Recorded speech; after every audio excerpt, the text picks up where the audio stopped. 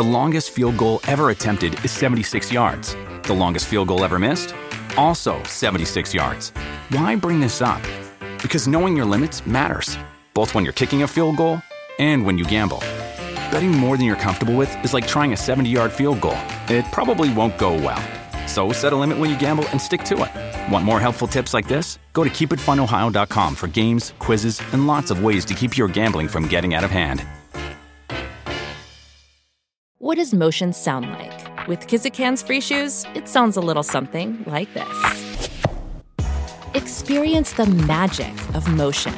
Get a free pair of socks with your first order at kizik.com/socks.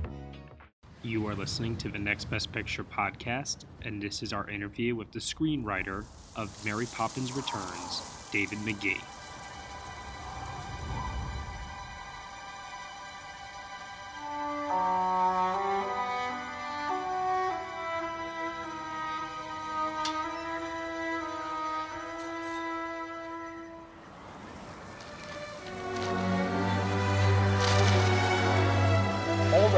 I am being joined right now by the Academy Award-nominated screenwriter of films such as Finding Neverland and Life of Pi, David Magee, whose latest work is the sequel to Mary Poppins titled Mary Poppins Returns. David, how are you today? I'm doing great. Thank you very much. Absolutely. You know, when I list off the credits, also you're credited with writing Miss Pettigrew Lives for a Day. There's only 4 films listed there, but I mean, that's quite a body of work that you've accumulated for yourself throughout your screenwriting career so far. And I have to give you some props and kudos to that too, because I don't know how much I'm allowed to say necessarily, because there is currently a review embargo on Mary Poppins Returns, but I will just say congratulations, sir. I think you have yet another wonderful hit on your hands here with this one. Thank you very much. I appreciate that. And I'm biased and I'm not under an embargo, so I can say I think it's great. Well, I want to start us off from the beginning, I guess, then. So you're nominated for the Oscar for Life of Pi. That's back in 2012. Here we are now 6 years later. What was the process like between that and Mary Poppins Returns? How did this project ultimately land at your desk, essentially? Well, projects take a long time to get done, and there are other things I've worked on in the interim, which I hope will be coming to a theater near you someday soon. But this project came to me 3 years ago. I got a call from my agent saying that Rob Marshall had wanted to check and see if I would be interested in working on a sequel to Mary Poppins, New Adventures of Mary Poppins. And I have to say, if it wasn't Rob Marshall, I'm not sure how confident I would have been about being involved in such a thing, but he's a master of film musicals. Yeah. So I was immediately interested.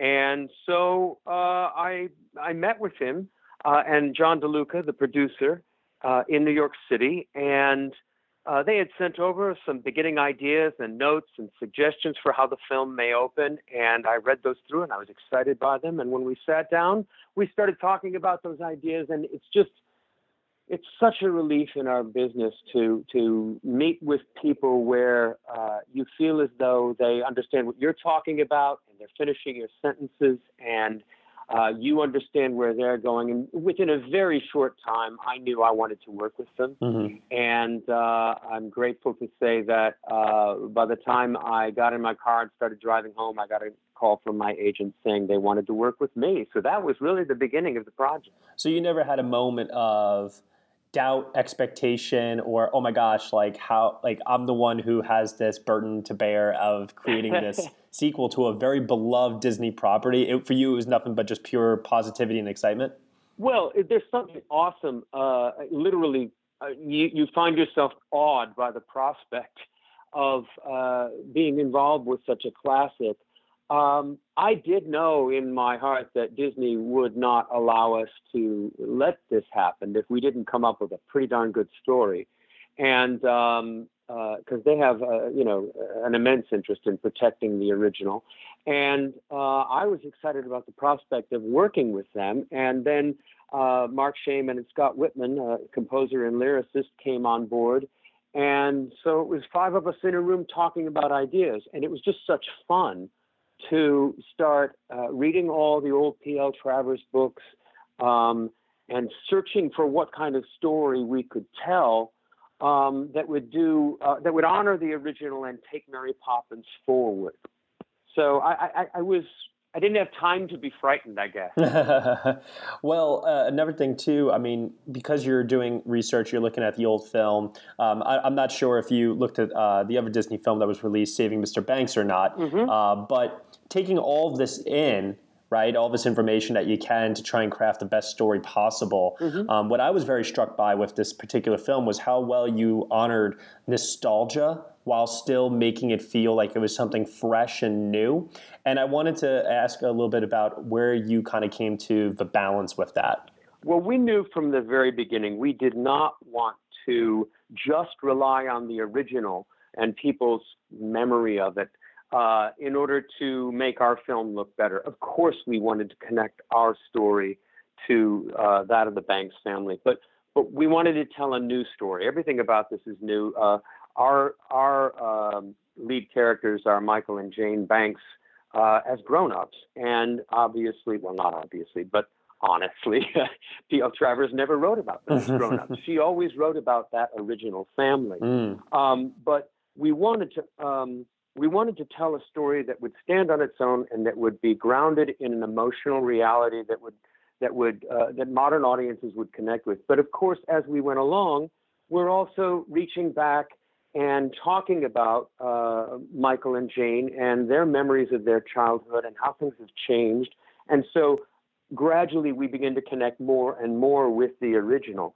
But obviously we wanted this to be a standalone movie. So even if you hadn't seen the original Mary Poppins, you would identify with what our characters were going through. So you invested a couple of years, obviously, into this project. And I'm curious to know if there was ever a personal connection to the material for you that would have you invested in, such a process? Or was it just simply the idea of, this is a very, very exciting project, something that, has had enough time removed from the original that we can make it something fresh and new?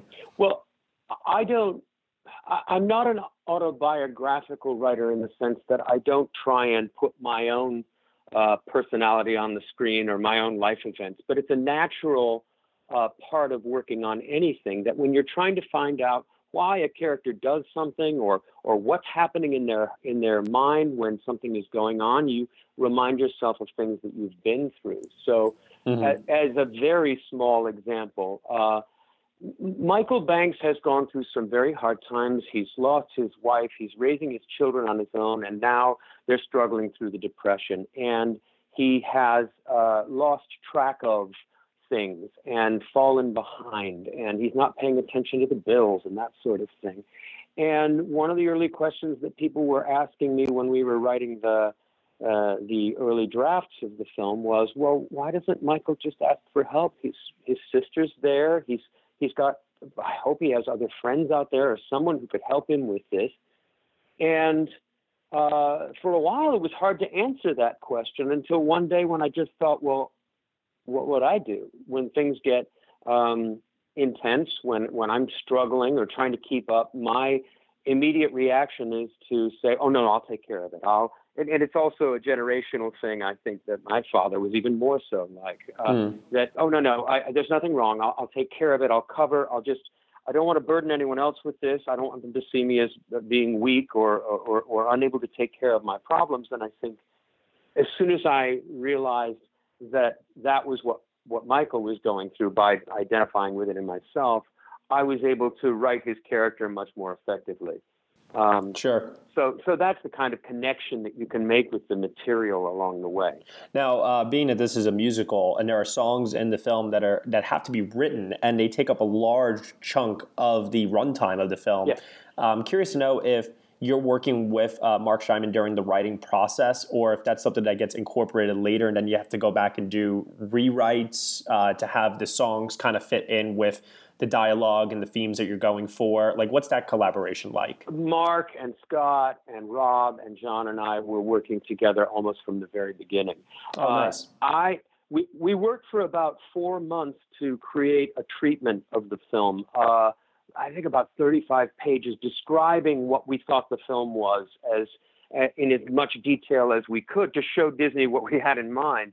And as we developed that, we would be sitting around in a half circle, throwing out ideas. I'd keep track of them. We'd meet a couple times a week, and I'd go off and write these things up, and then I'd send them over to the others, and they'd read them all, and we'd meet again the next week. In the process of doing that, we'd come to a point where I'd say, or we'd all say, I think this is where this happens, and then this happens, and someone would say, I think that's a song. And I'd say, okay, and I'd type the word song in the treatment, and not knowing yet what exactly it would be, but knowing what part of the story we were trying to advance through that song. We wanted very much to have the songs not just be asides, but really be an integral part of the story. So as Mark and Scott worked, they would describe what kind of song they thought it would be, and I would listen, and I would try and describe it in this treatment. And then when we actually got to writing, we went off to our separate corners, but we were in almost constant contact, where I would write a scene, show it to Rob, he'd make some comments, then I'd send it over to Mark and Scott, and I would try to write up to the moment where I thought the song began, and maybe even write a little bit into the song, what I thought was happening, describing it. And then basically say, you guys tell me, where does the song begin?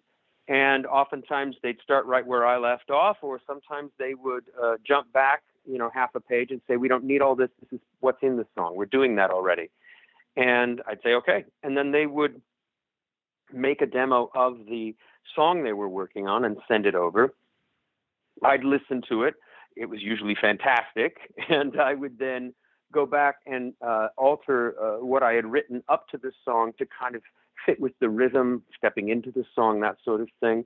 But oftentimes they were so expert in knowing where the song began that they would just cut out the parts they didn't need, and we were off. So it was an amazing process. And then occasionally dialogue comes back in the midst of the song. So they'd say, okay, we wrote up to this point. Now we want to do this here and have them talk about this. And I'd say, okay. And I'd go off and write that.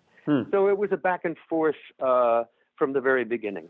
And like you said before, you immediately had excitement working with Rob Marshall on this project. And from the sound of things, it sounds like that process definitely was something that it met your expectations in terms of that collaborative process working with Rob. Oh, absolutely, and more. Rob is brilliant. He's got an amazing ability to see what potential is there in what you've written, and gently X out the parts we don't need, so we can move more quickly into the parts that matter, and encourage you to add a little more of this and that. So he was with me along the whole way, and then when we finally had a script with our first round of songs, our kind of first draft of everything, he pulled together a crew of amazing actors to help us out, along with Emily Blunt and then Manuel Miranda, and we read the whole thing over the course of a week. We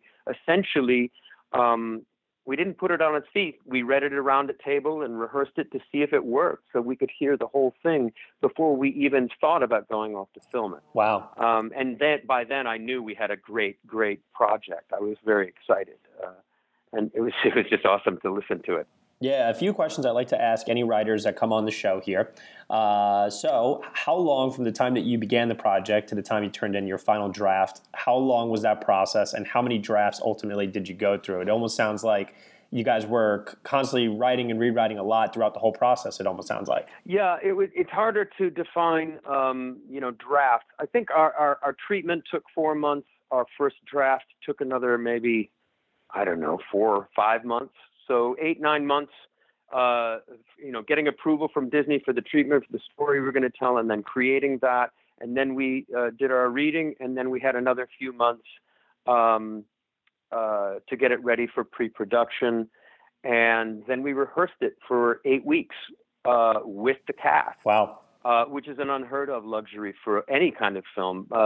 Even for a Broadway musical, that's an incredible luxury. So we had seen the whole thing on its feet yet again. That whole process until we started production, we started in the fall 3 years ago. By the spring, we were talking about the reading, and by Christmas of that year, we were done with pre-production. So I would say that period was maybe a year and 3 months, something like that. Wow. And Okay. 4 months, maybe a year and 4 months, and then 6 months of filming, and the rest was post-production and little tweaks and incredible amount of work on the animation, which is both beautiful and exhausting to think about making. I can only imagine, especially nowadays when that form of animation is in such rare supply nowadays. I can only imagine. Absolutely, yeah. What for you was the hardest scene to write, and what was your favorite scene to write? Boy, that's an interesting one. The hardest scene to write, and I don't want to give anything away, but the hardest scene to write is one that ultimately didn't end up in the film. And that's because I didn't want to be too sentimental or mawkish. I don't believe that people in their real lives let you into their emotions that easily.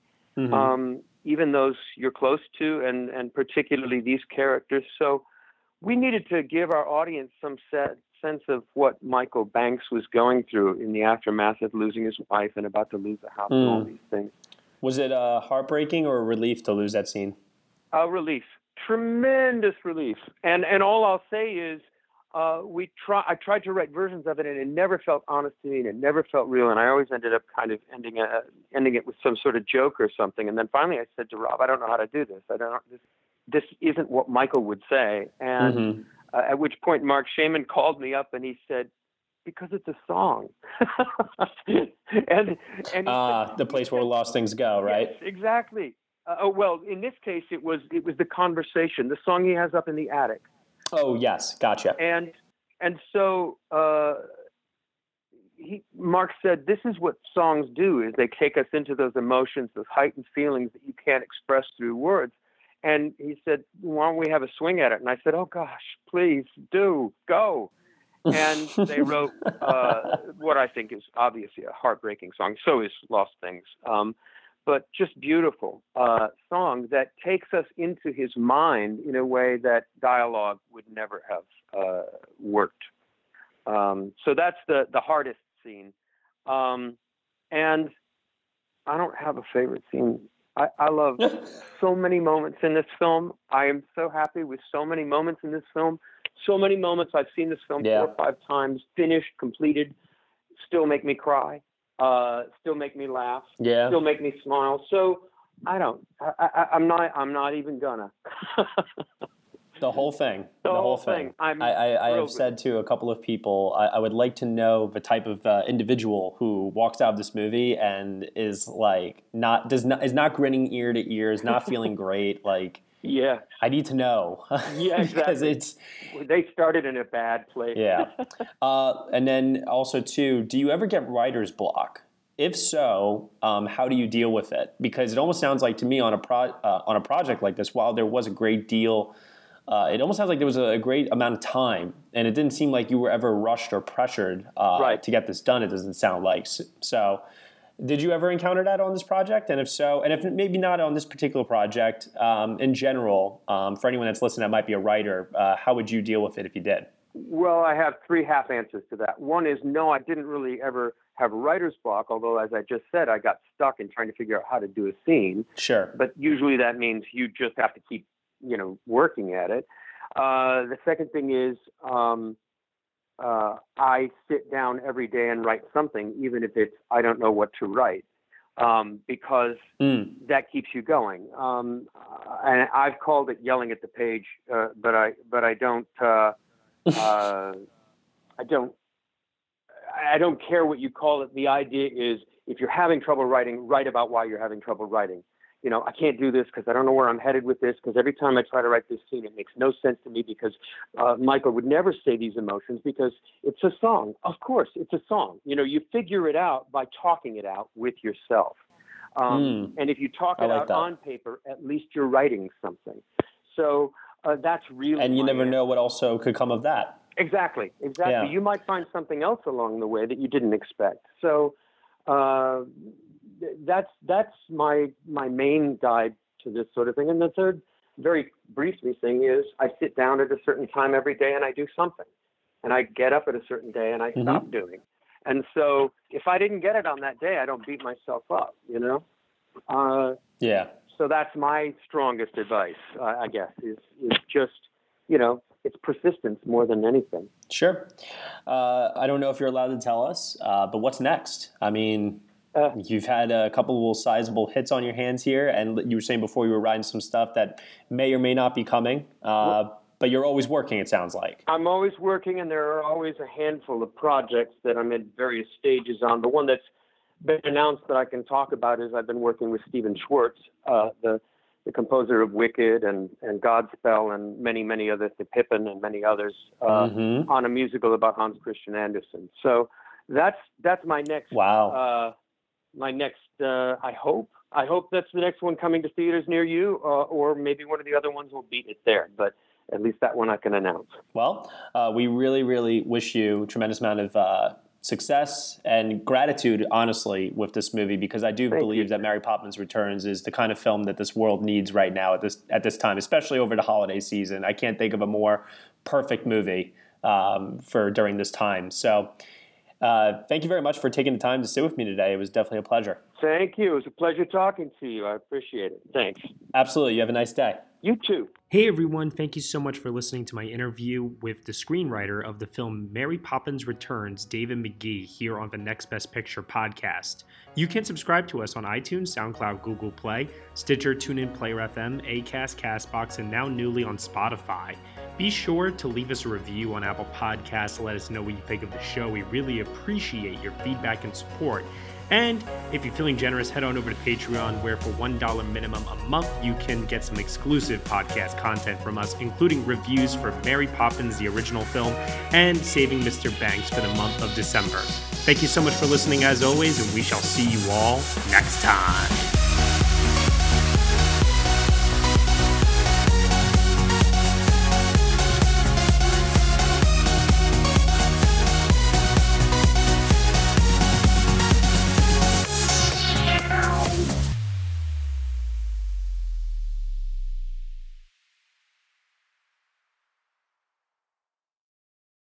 Hello, it is Ryan, and I was on a flight the other day playing one of my favorite social spin slot games on ChumbaCasino.com. I looked over at the person sitting next to me, and you know what they were doing? They were also playing Chumba Casino. Coincidence? I think not. Everybody's loving having fun with it. Chumba Casino is home to hundreds of casino-style games that you can play for free anytime, anywhere, even at 30,000 feet. So sign up now at ChumbaCasino.com to claim your free welcome bonus. That's ChumbaCasino.com and live the Chumba life. No purchase necessary. VGW. Void where prohibited by law. See terms and conditions. 18+.